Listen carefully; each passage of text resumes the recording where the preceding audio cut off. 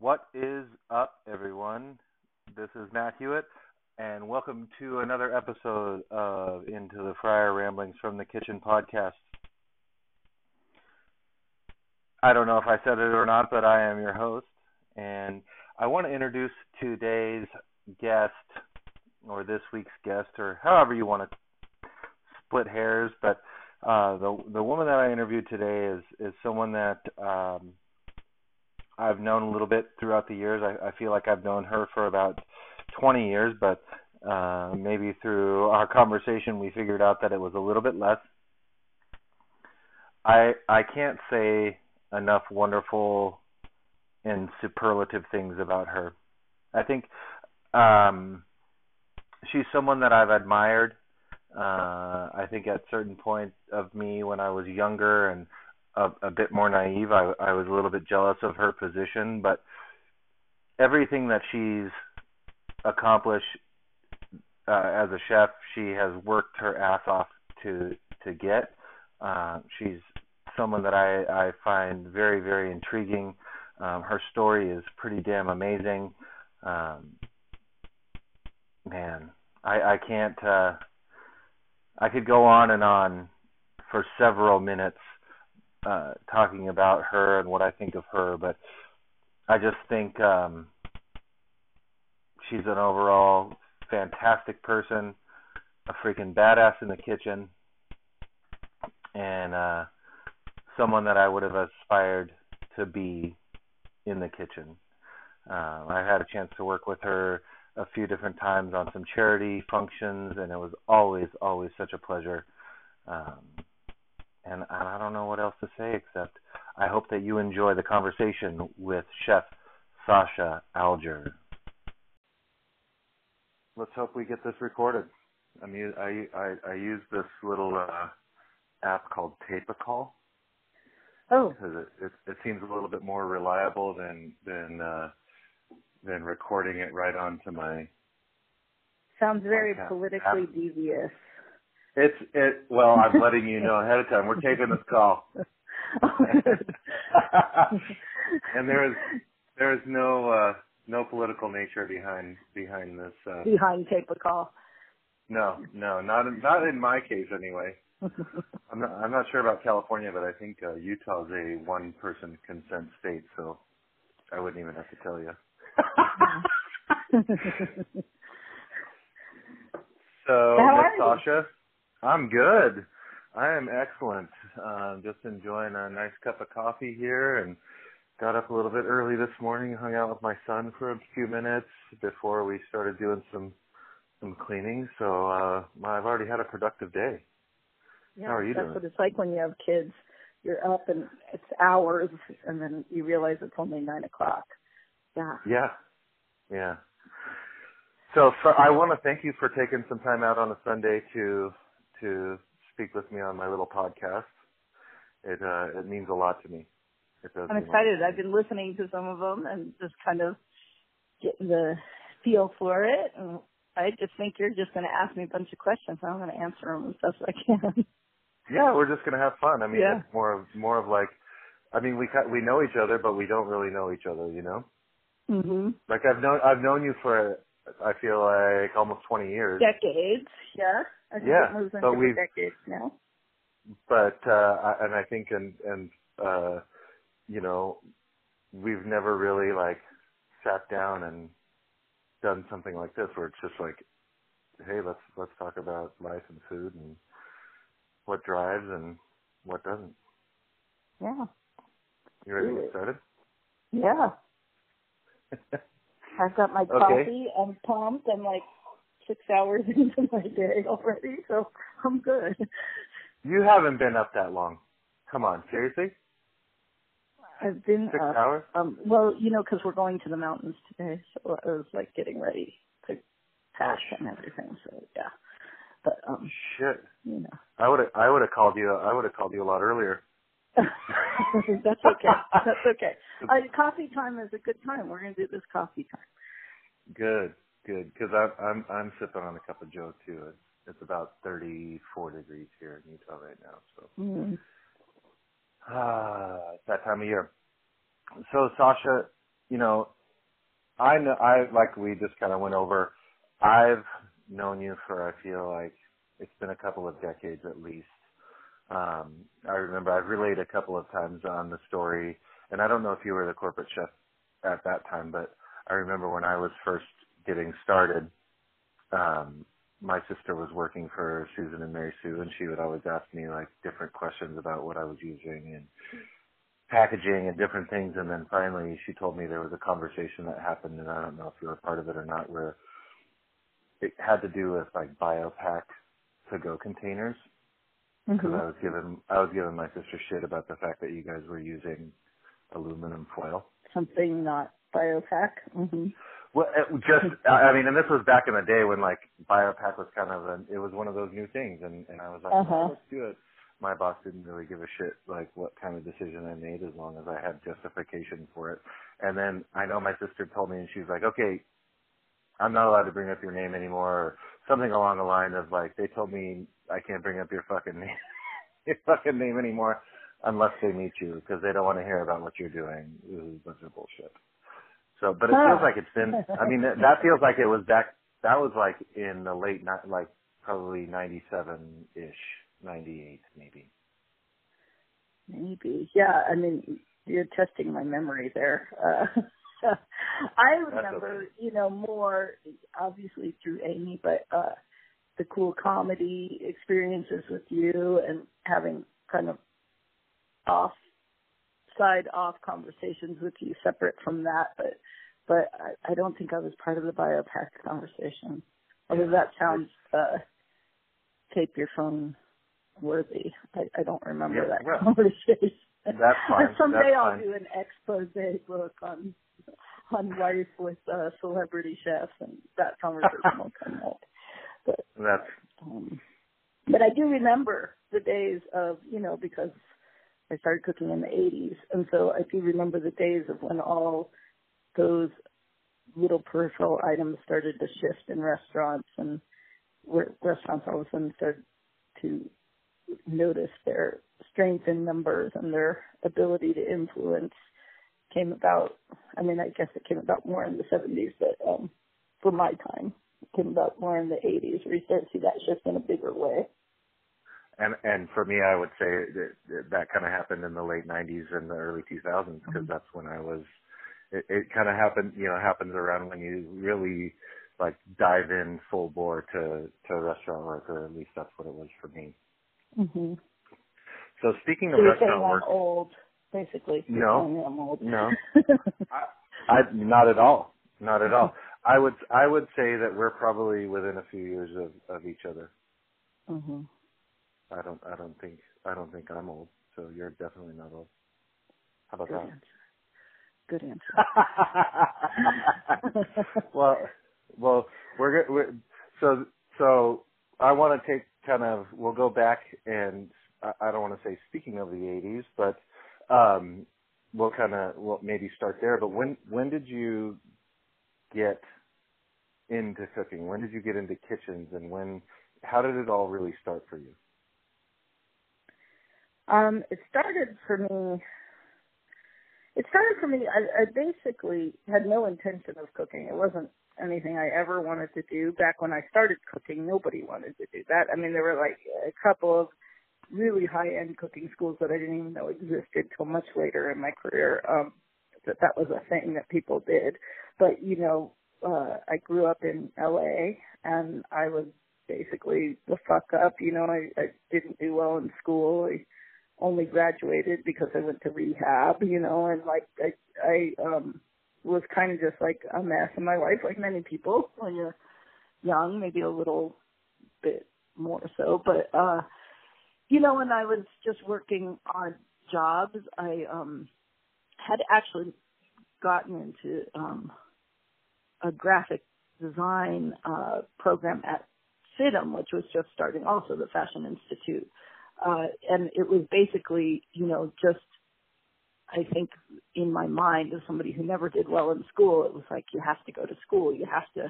That's what's going to make a career. And so I basically got talked into going to school, and I met some very dear friends out of it, so I don't regret it. But I do think that it wasn't my path.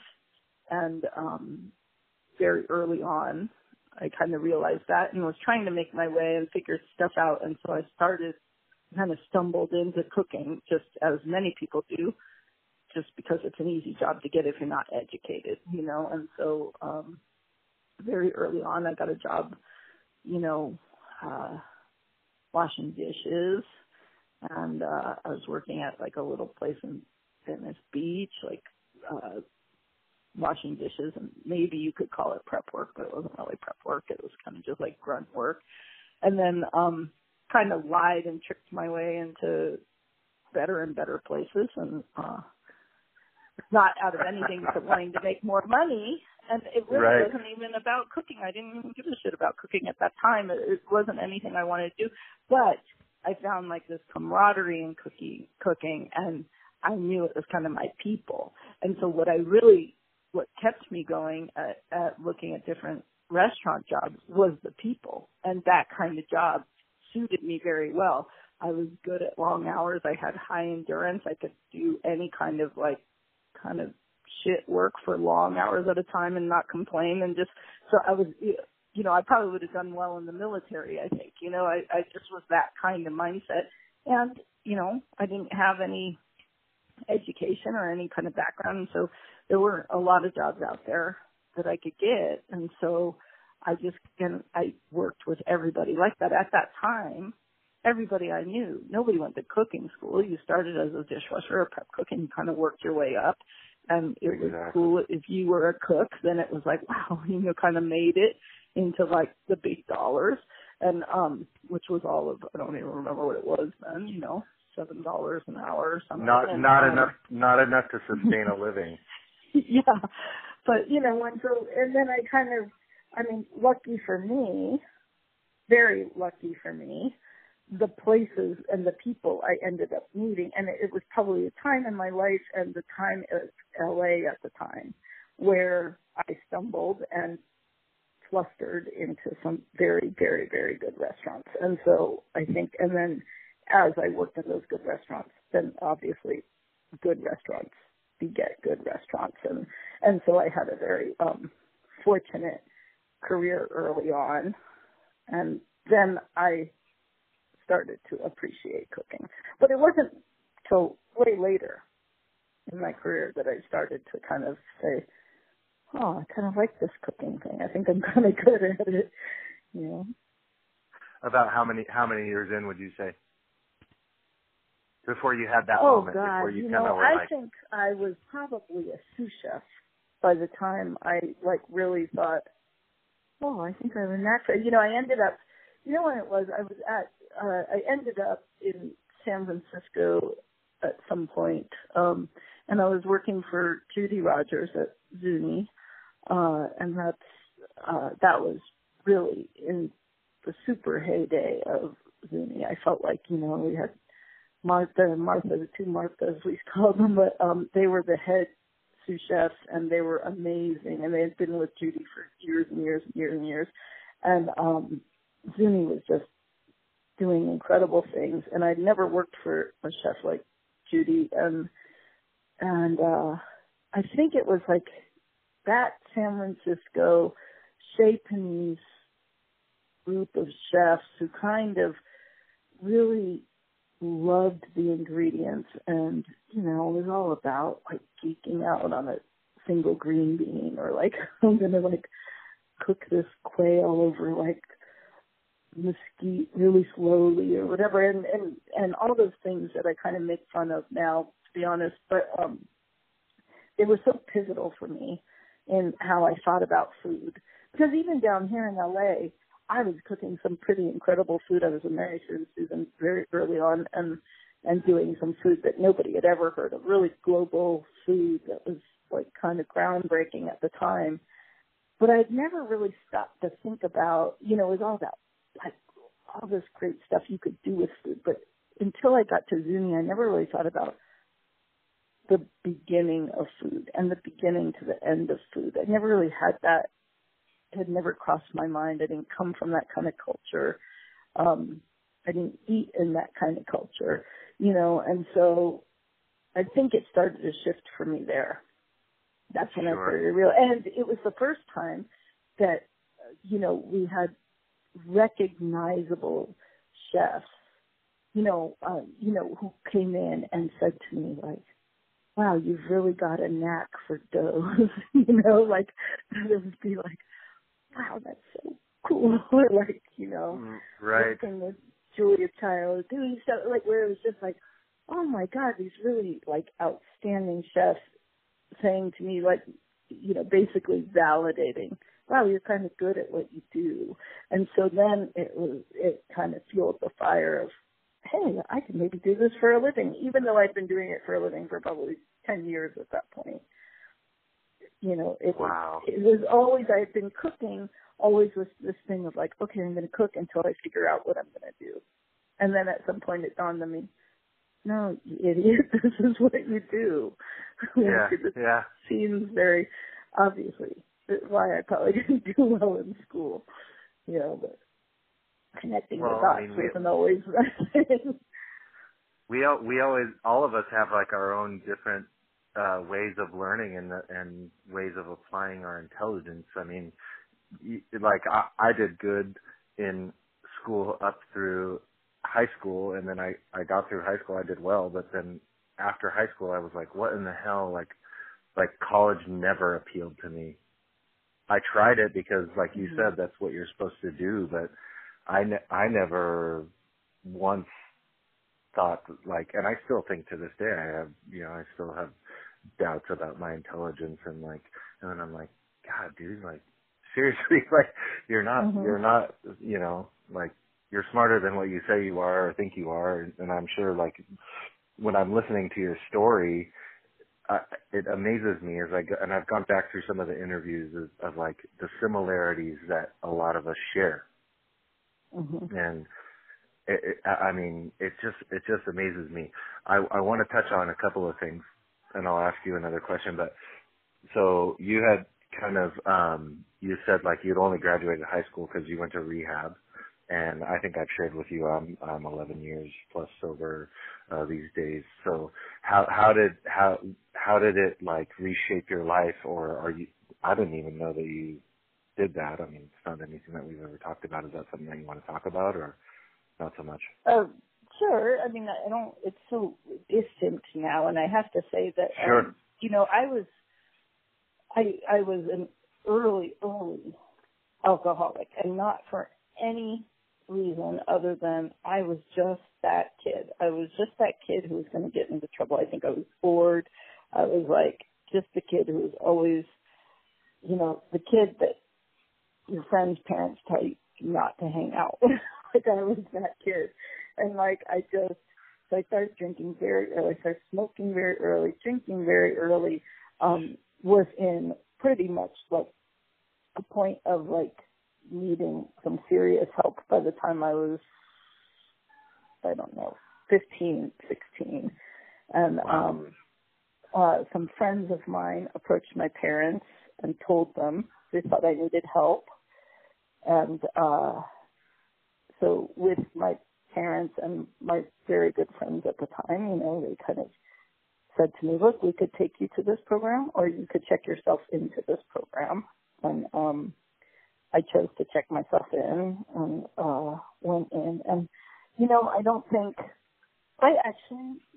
and this probably goes against every AA thing in the world, but I actually don't think that I really had a drinking problem. I had a drinking problem as a result of other problems. And I think I was sober for many years when I got out. So, but then, I was 16, 17. So by the time I was 22, I'd been sober for years, and this kind of, when everyone else was getting into partying, I was kind of done with it. And right. I did end up drinking again, but I think by that point, I think I just kind of had other things to do. I think I was traveling. I really discovered traveling and just kind of getting around and like being able to appreciate my surroundings and kind of dive into other things. And it's when I started traveling, I think, that I realized I don't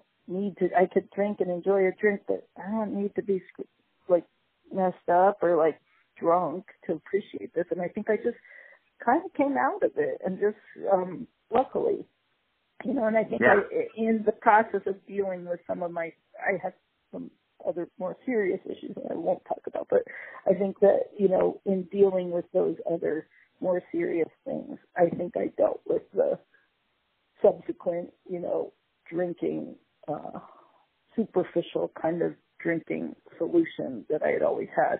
And so I think I kind of worked on my problem and my solution at the same time, and it kind of happened copacetically for me. So I think by the time, I feel like almost a cheater in saying like I had this experience, because I hear people have way worse experiences. But I think for me, it just all happened so early that by the time I was done, and I was in my 20s, I was like over it and done, and it wasn't even a part of my life anymore. It was, but it kind of wasn't. And, right.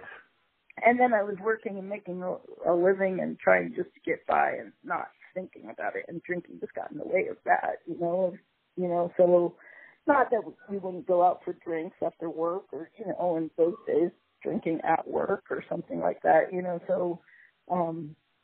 but God forbid, drinking at work? Who does that? Thinking at work.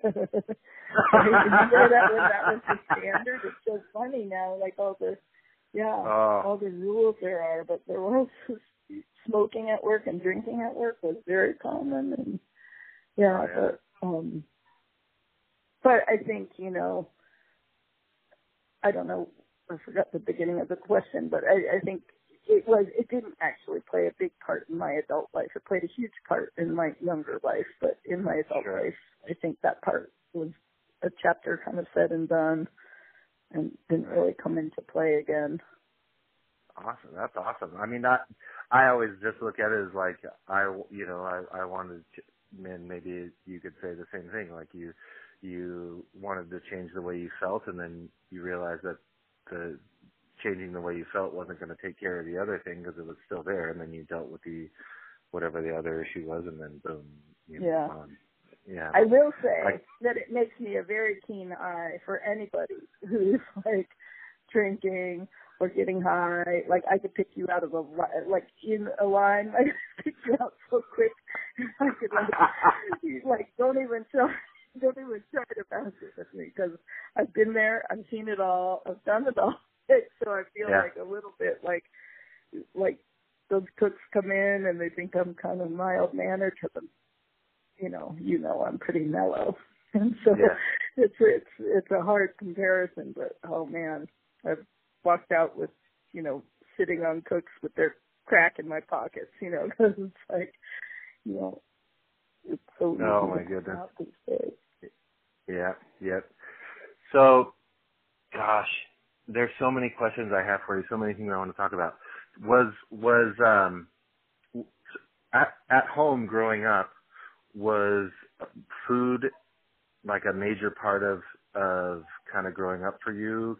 Because like, I don't know if you've ever talked to my sister about this, but like I always recall in my family, like my mom had 2 sisters, I had several cousins, my grandparents, my grandfather was a chef who had, I think, retired long before I was even born, or maybe right after. I don't know. He didn't work for the most part that I knew growing up, or he was like a security guard at Rockwell, but he was a chef for a long, long time. And then I just remember like he and my grandmother had this gigantic backyard in their home in Pico Rivera, huge garden, and like some of my earliest memories, besides the holidays of like watching him carve a turkey and all those things, and then my aunts and my mom being tremendous like home cooks. I remember like him and my grandma, like watching my grandmother roll out like handmade noodles, and my grandfather butchering a chicken and then getting like vegetables that he pulled from his garden and making like chicken noodle soup.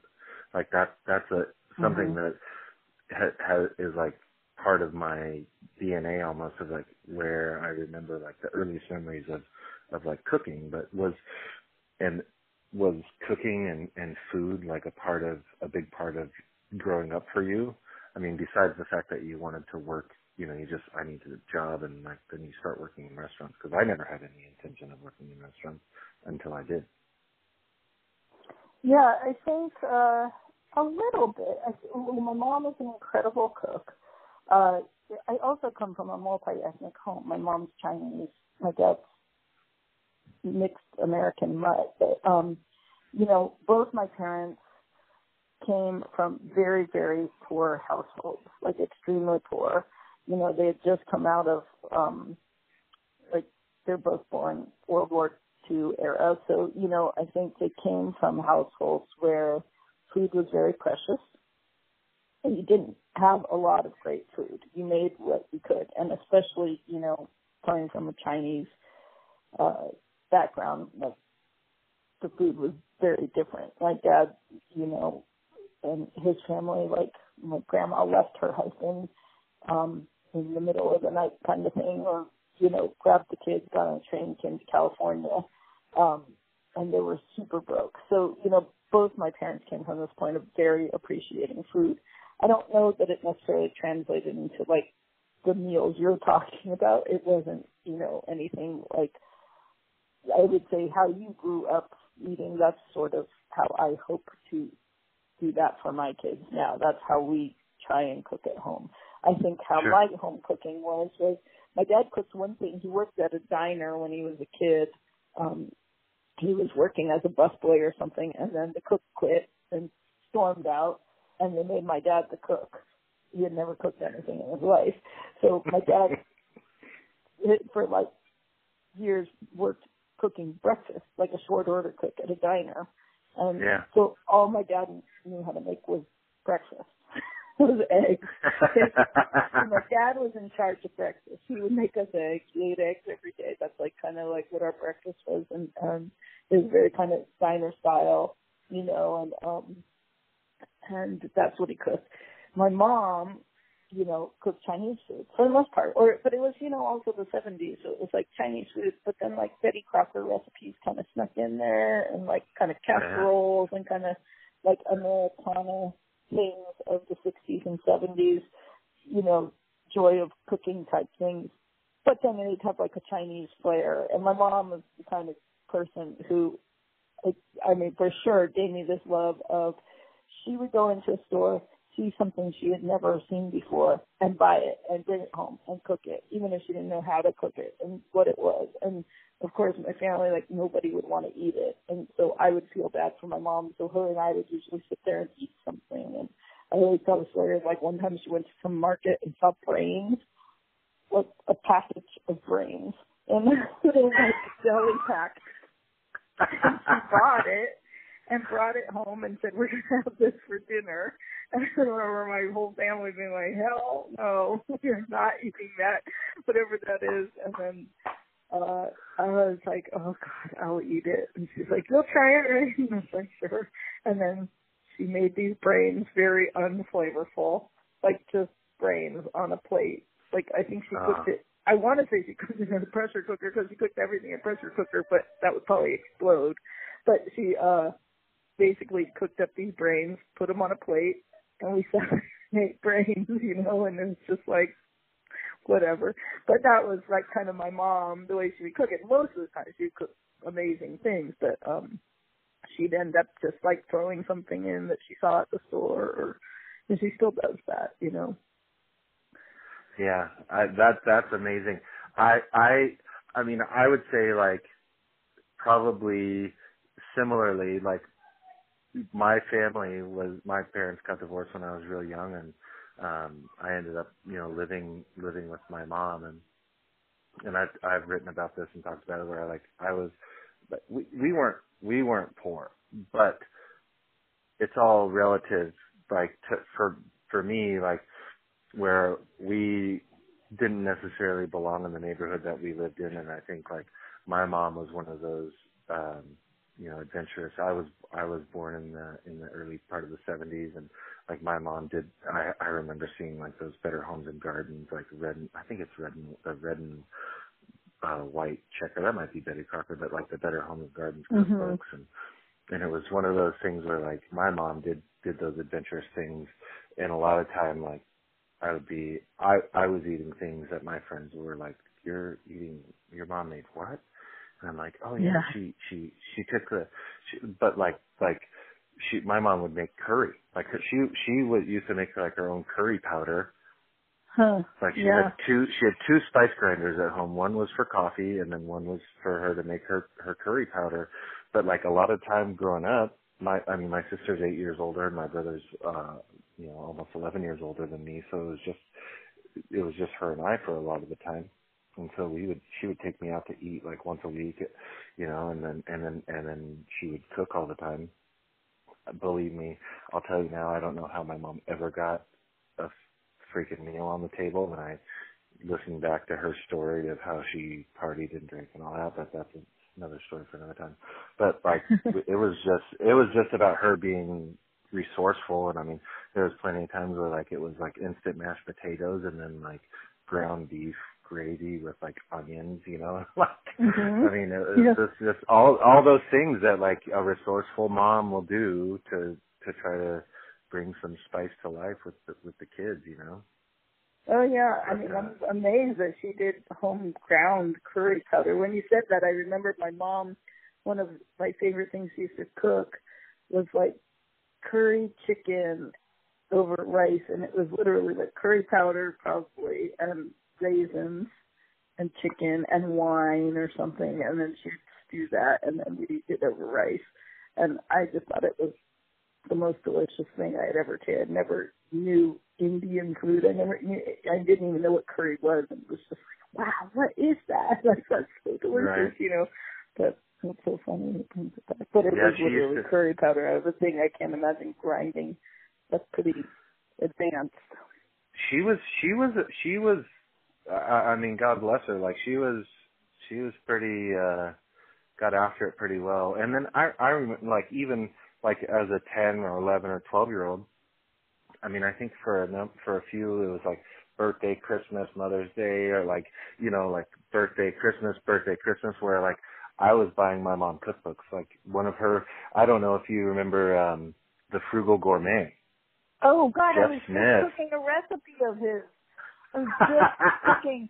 I have this amazing thing that I do from way back. I saw a Frugal Gourmet episode where he took potatoes and he split them open and he put bay leaves in between each potato and he roasted them. And I make it to this day. It is my favorite recipe, and I always tell you I was just going to actually do a post about it because fresh bay leaves in potatoes, sorry not to get off your story, but just like, it's so funny because I was saying I was going to do a post and I wondered, will anyone know who the Frugal Gourmet is anymore?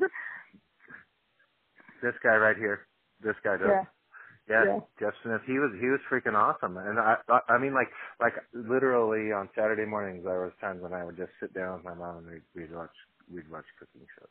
But I was never interested. Like I was never interested in cooking. It wasn't something that I was going to do. And then I started working in restaurants, and I was like, God, the idea of going to college really sucks. Maybe I'll take this, But I ended up trying to do the college thing, and the rest is history. But so I'm gonna jump around a little bit with you. Mm-hmm. I follow you on Instagram, and we're friends. Tell me about how you got into vegan and vegetarian cooking, and are you 100% vegan now? No, something that I wanted to ask you. Yeah. So I got into it. I had a restaurant named Street, and we were cooking street food, like global street food. So, and a lot of global cooking is vegetarian or very heavy plant-based. Meat is kind of a side item of a lot of those dishes. And so it kind of leaned a little plant. It's funny, when we did our cookbook, we got so many comments we got comments from vegetarians and vegans that said, this isn't veggie friendly enough. And we got comments from meat eaters who said, what is this, a vegetarian cookbook? There's like no meat. And so like it was just perspective on where you were coming from. If you're coming from like a heavy carnivore meat-based diet, our restaurant seemed very like veggie-centric. If you were coming from a vegetarian diet, it seemed like, well, I can't get anything without eating it. Because we would have a vegetarian dish, but maybe it would have a little Chinese sausage thrown in, or it would have, you know, it was primarily vegetarian, but it would have, you know, dried shrimp paste, because that's how ethnic cooking is. And so it was enough to make it that vegetarians couldn't eat it. So I think where it started for me, and I'd say on my personal journey too, I had a lot of health issues in my early 30s. And so I'd already started to kind of look at the way I was eating and my diet, and started kind of moving towards eating more vegetarian or veggie heavy and cutting meats out of my diet more and more. I was eating, and I do eat pescatarian now, so I eat fish, and I don't eat meat, but I eat fish and dairy. And so I started moving towards this diet kind of personally anyways. But then with the restaurant, I just was noticing, God, I could just cut out one ingredient and it makes the whole thing vegan, or it makes the whole thing vegetarian. Why wouldn't I do that? Like, it just seems so silly, and I still see that now. Through this lens, I look at other restaurants and I go and I just think, God, if you just made that one thing an option or something you put on after the fact, it would be a vegetarian dish. Like, why wouldn't you kind of try and move it that way? I don't know.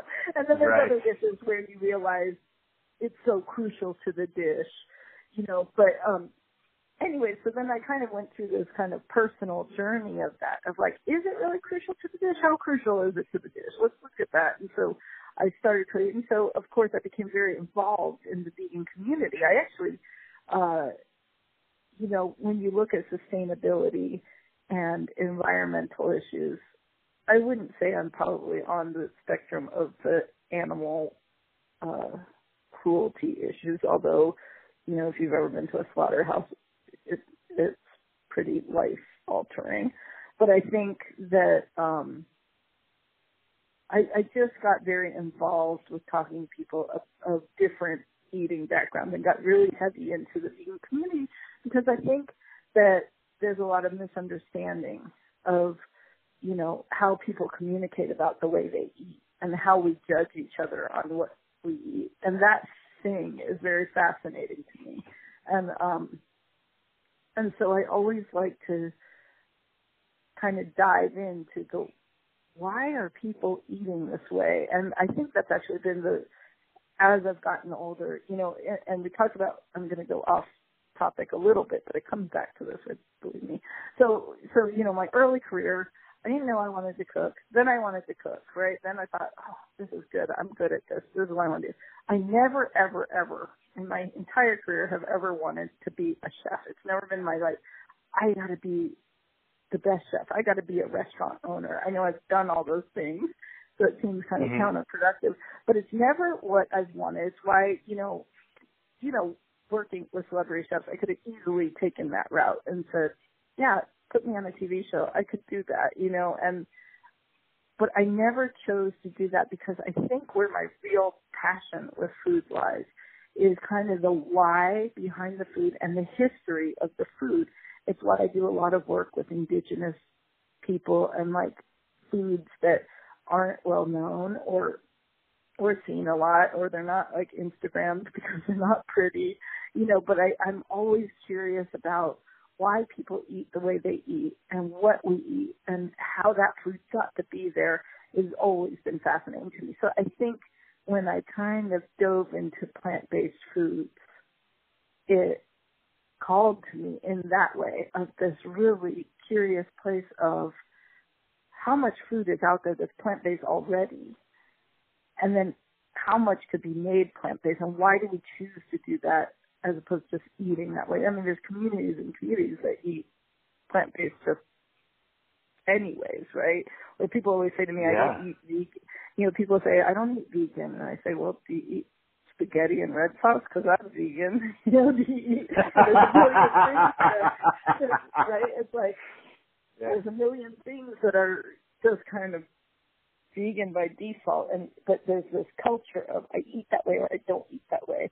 And so anyway, so it kind of brought me working with that kind of food a lot. I'm fascinated by that food. I love the challenge of doing that, and I love the kind of simplicity of eating pure. And I could say that there's junk food vegan too, right? So my main thing is how do you eat in a non-processed way, which is very hard, and I don't do it very well. When you have kids, you don't do it very well. But I think, how do you eat in a pure way? And when you come down to it, that's, pretty much about plants. And so I think I just dove into it. Now, my family, my girlfriend's vegan. My 2 stepdaughters are vegan. My son eats everything, but he eats pretty healthy, because I think he's around us all the time. And I think, so I think we try and maintain a healthy lifestyle. And because I'm around 3 vegans all the time, we tend to eat vegan a lot. So, and right now I work for Veggie Grill doing recipe development. So I work for a vegan company creating vegan recipes, so it's just, it is my world right now, and has been a little for some time, and I'm fascinated by it and I love it, but I've cooked everything and continue to cook things, from everywhere.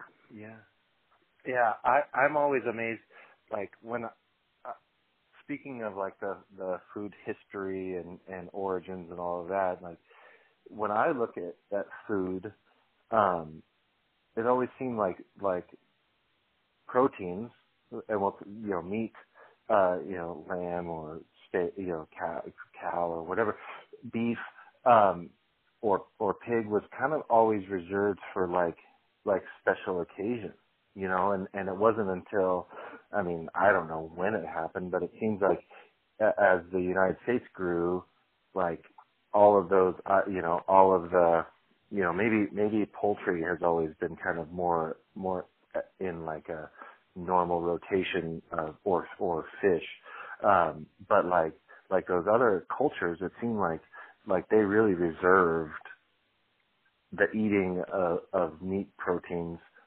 for a special occasion. So more or less on like a normal basis, they were eating grains and plants, and more than that anyway. Because having spent like the last few years of my career, I was working for a Mexican restaurant, and we made I think we had 8 moles on our menu by the time I left, and we had been able to take those recipes. When I got there, we had tons of people going, I'm gluten free and I want this, and sometimes we'll always call for flour tortillas or bread or different things like that, and we had developed a way to make them either using corn tortillas for some of the recipes that stuck to tradition, or being able to have like the thickness by using only vegetables and removing any of the gluten items. And as I started to develop into Mexican cuisine, I was like noticing how much of the food, and it's not, I don't know if it's similar or not, but like being gluten free is a huge thing these days, and like how much food was naturally just gluten free in the cuisine. It was kind of amazing. Like wheat didn't play a huge part aside from tortillas and whatnot. It's funny, with the diet, you could take it one way or the other. I think, there's always been those things. We've all been in restaurants where somebody comes in and they say, is this gluten-free? And they go through the whole menu. Is this gluten-free? Tell me what's gluten-free. You go through all the trouble of saying it.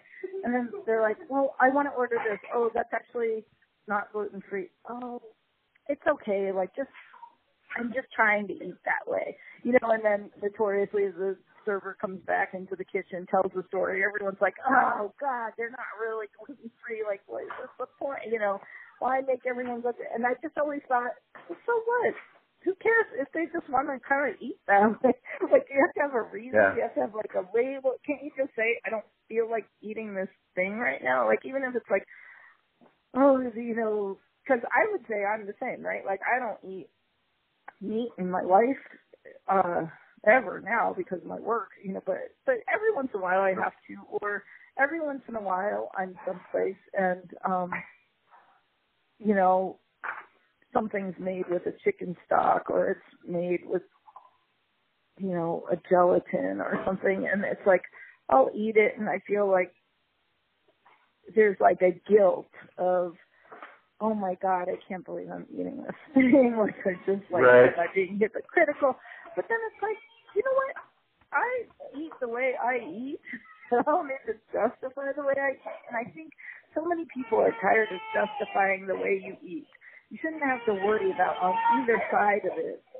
And if you eat better for yourself or better for whatever reason you want to eat, well then go for it. And if somebody wants to come in and they want to eat like a big ham steak and 12 eggs and it's like a coronary on a plate, it's like, whatever. Who knows the way that person lives, the way they grew up, the way they think about food, the way, maybe they haven't had food. And like, I'm not going to like judge somebody, and vice versa. I'm not going to judge somebody who wants to eat better for themselves, even if they can't do it all the time, even if it's, I'm just going to try not to eat gluten because I want to watch my carbs, or I'm going to say, what the fuck cares? It's like, just let them eat that way. And it's like, even if it's just they're asking because they're curious and then they change their mind, who cares? Like, who should dictate how people, when you're in a restaurant and you have to work to do that, I think you have the right to say, we don't have the ability to do that. And somebody can choose not to eat at your restaurant, right? So I think that's fair. That's totally fair that it's not every restaurant needs to accommodate every single kind of allergy.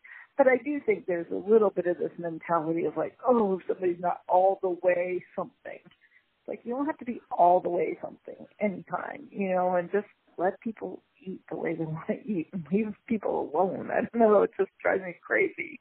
I see it in the chef world all the time where we just scoff at people or, I used to do that. Yeah. I used to be a scoffer, and then I don't know what happened. A maturity level came over me that I was like, okay, well, to each their own, and people need to, if we can, then we can. If we can't, or like I would take the stance of like, if it's really going to throw off the rhythm of my team on a busy night to try to accommodate you, I'm sorry, I can't do that. Yeah, but well, most of of the time course, we would and try we've to. all done that.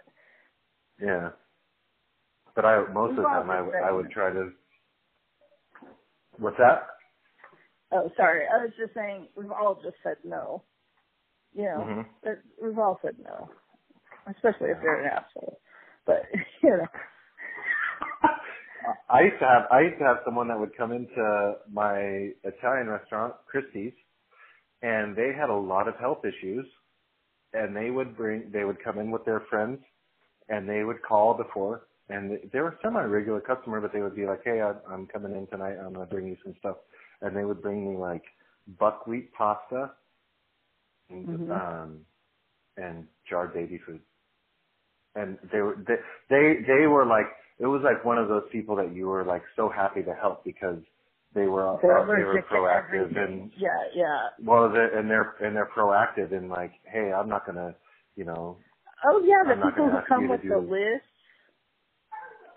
Yeah. I always appreciate the people who call ahead, say, I have a list, I'm going to send you a list of the stuff I can't eat, and you have time to kind of like prepare for that. Those are like the best people. They're conscious, they're thinking about it. Still a pain, but it's like, God, I'm so happy to work for those kind of people. I'll throw in with the caveat of at the end I had one person that did that with the list and then put like, you are liable for my health and well-being if anything happens. And I'm like, what? No. I am not. Yeah. I am not. So you come to my restaurant, you are liable. Yeah, you can piss right off with that too. I don't care if you're a lawyer or not. Yeah. So, and you're getting ready to head to the mountains. Where are you heading? Oh, we're just heading up to the we live right here by the Angeles National Forest, and my son is not a hiker. We're all hikers. My son is not a hiker, but he really wants to get up and see the snow today. And we're just going to go up and maybe not get in the snow, but just go up and like get up high in high altitude and kind of just wander a little bit. So, yeah. What side of? So when I was younger, my dad would drive me up to like Mount Wilson.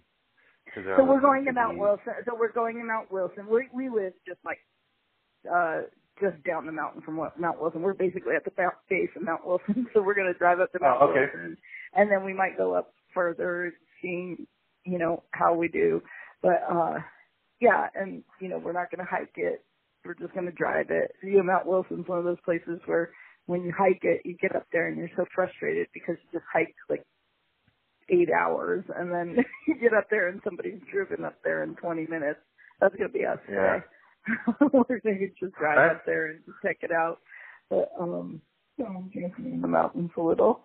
And, just have a day outdoors. It's so gorgeous here in California. We've got, it's what you love about California, right? It's like snow and sunshine. Like I'm sitting in a short sleeve shirt right now, and then we're going to be in, 35-degree weather in about an hour. So, so it'll be sun and snow one day. Yeah, I enjoyed the fact of like right before we moved. So now I live in Utah, and we have definitely 4 noticeable seasons. So I remember right before, probably a year or 2 before we moved, a buddy of mine went on my birthday in January to Mount Baldy to go snowboarding. It was like from Long Beach, it was like a 45-minute drive on a weekday morning, and I was like, oh, this is awesome, But now I'm looking out my back door, and the ground is covered. It's covered with snow. Yep. Mm-hmm. So it's not too bad though. It's not too bad, except for we have to figure out the inversion. We get this in the Salt Lake Valley, like we get this cloud cover, and it just traps in the air quality that from time to time is less than desirable, especially during the winter time. But I've only been there once. Deal with it. To Utah? To Salt Lake City. I've only been one time, and I don't remember it very well because I went for work, and I remember the staff we had was very interesting. But I learned about funeral potatoes and the green Jello with the cheddar cheese. What else are some like uniquely Utah things? But I was fascinated with the thing called funeral potatoes, just like fascinated. I think that's oh yeah, what's funny is my mom made those has been making that for years. We never knew it was called funeral potatoes, like with the frozen hash browns and then sour cream and cheese and then like layer of cheese on top with cornflakes. Delicious. Yeah. Crazy. I could eat pound at a time of that. That's Utah conceptually. It is crazy conceptually. The Utah's changing though. Like we just passed the medical marijuana law this year in the midterm elections. It's kind of interesting. But what's funny? My wife grew up in the Mormon church, and she got did all the thing to get herself excommunicated and all that a long time ago. But her mother still practices, and but her mom it's really weird. Like her mom's super nice and not like what you would doesn't fit that stereotype of what you think of like going to Salt Lake City, Utah Mormon. But it's really like a ruling minority. It's really bizarre. And there was a big issue this week, just kind of talking about Salt Lake City for a second.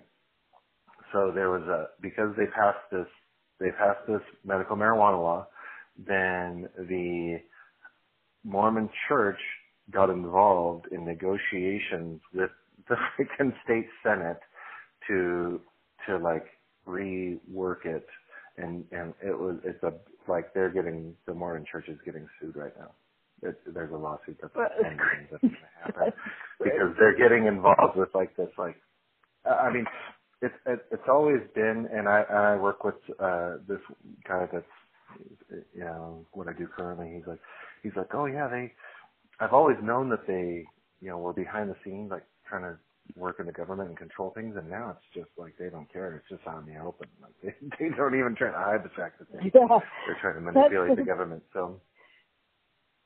But it is kind of crazy. It was a little bit of an adjustment period, but it's a very, very diverse community we got here in Utah. And I love to snowboard, so we live pretty close to. Yeah, that's pretty sweet. Really nice. We're dying to take a hiking trip out there sometime, but I need a lot more time than I have right now to do that. Oh yeah, Southern Utah is outstanding. Zion National Park and all the arches and all those things. So beautiful. Well, gosh, we've covered a lot of ground. Yeah, that kind of went around and went everywhere, but we did, and we have to do a part 2 sometime. We will, because I'm trying to be respectful of you being able to get out of your get out onto your day, so I didn't want to keep on rolling because I've been told that I can be disrespectful of people's time from time to time. What's in the last few minutes that we have? What's next for you? You're with Veggie Grill.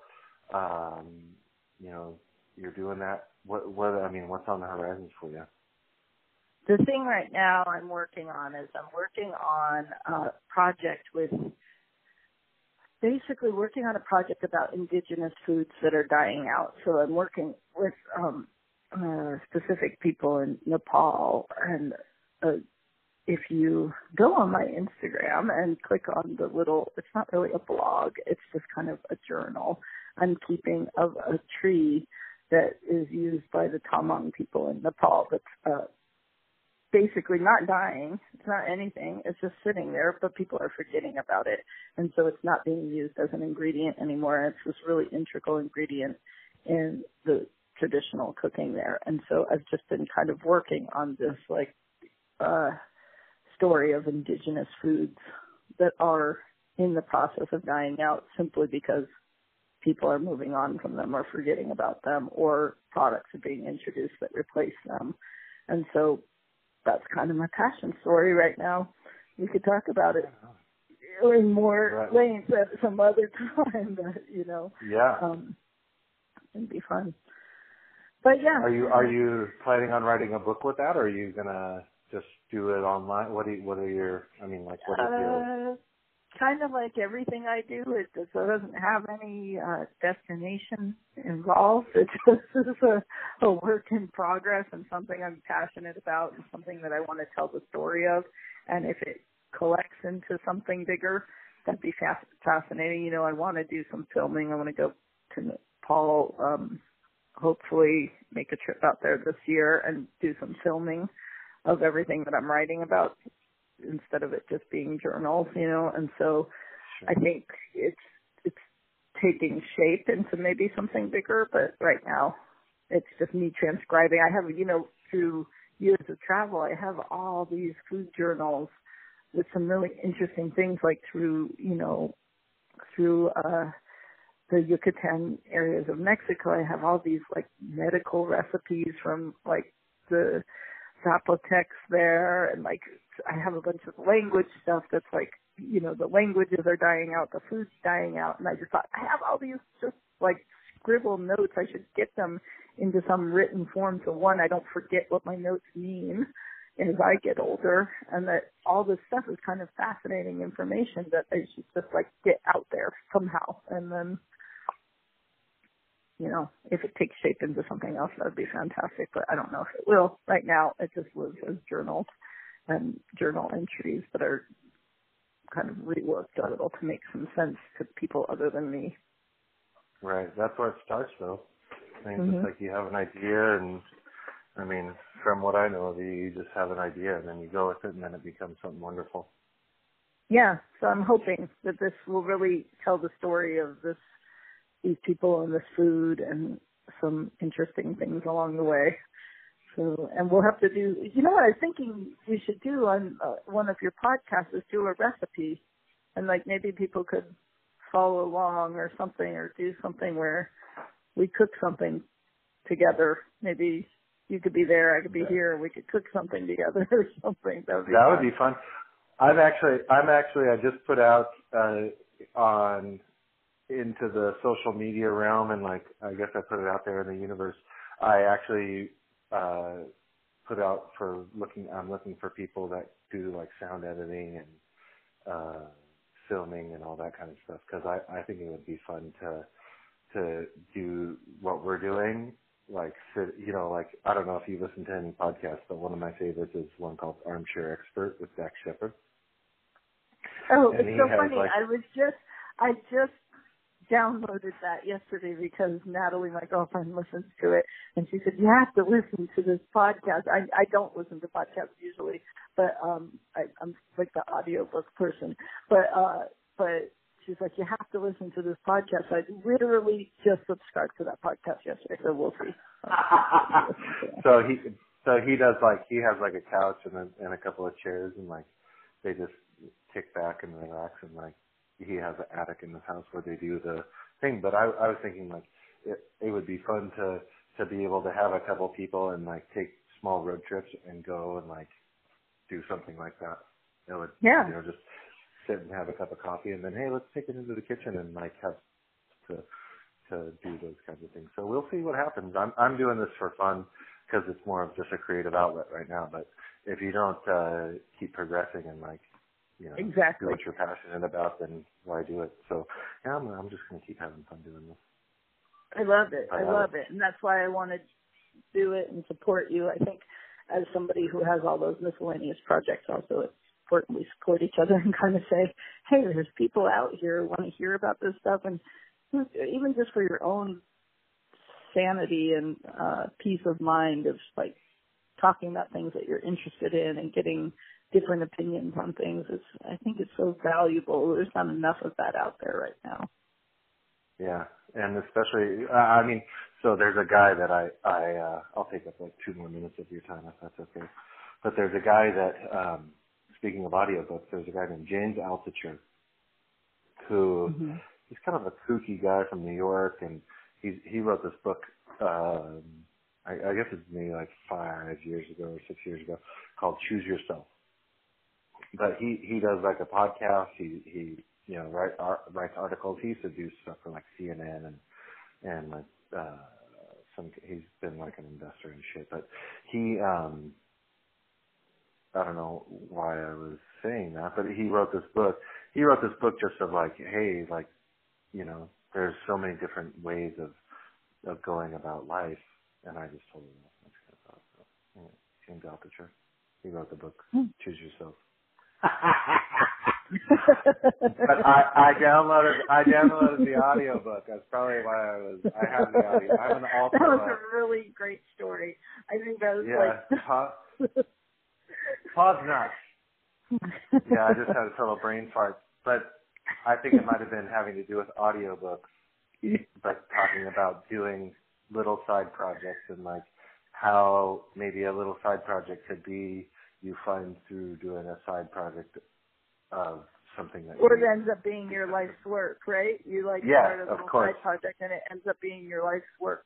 If I have to write about trees, like who would think like, oh, where'd you start in your career? Where are you now? Oh, I'm writing about a dead tree in Nepal. It's like those kind of things where it's interesting where the path takes you. So go for it. And I think I'm excited to do this with you today. We'll have to do another one some other time.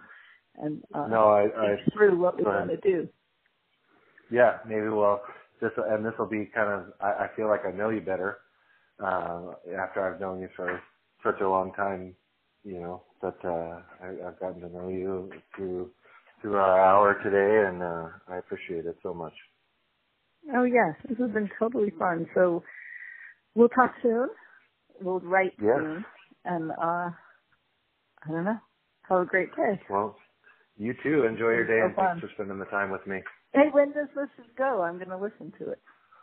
Oh, I'm going to probably get to editing, and I will have it up by tomorrow at the latest. Fine.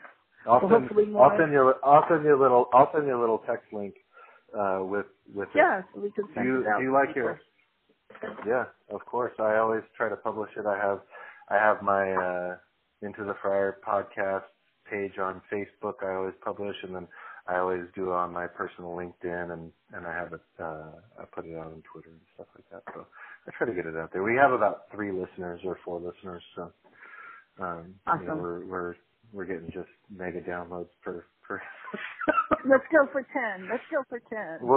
We'll go for 10.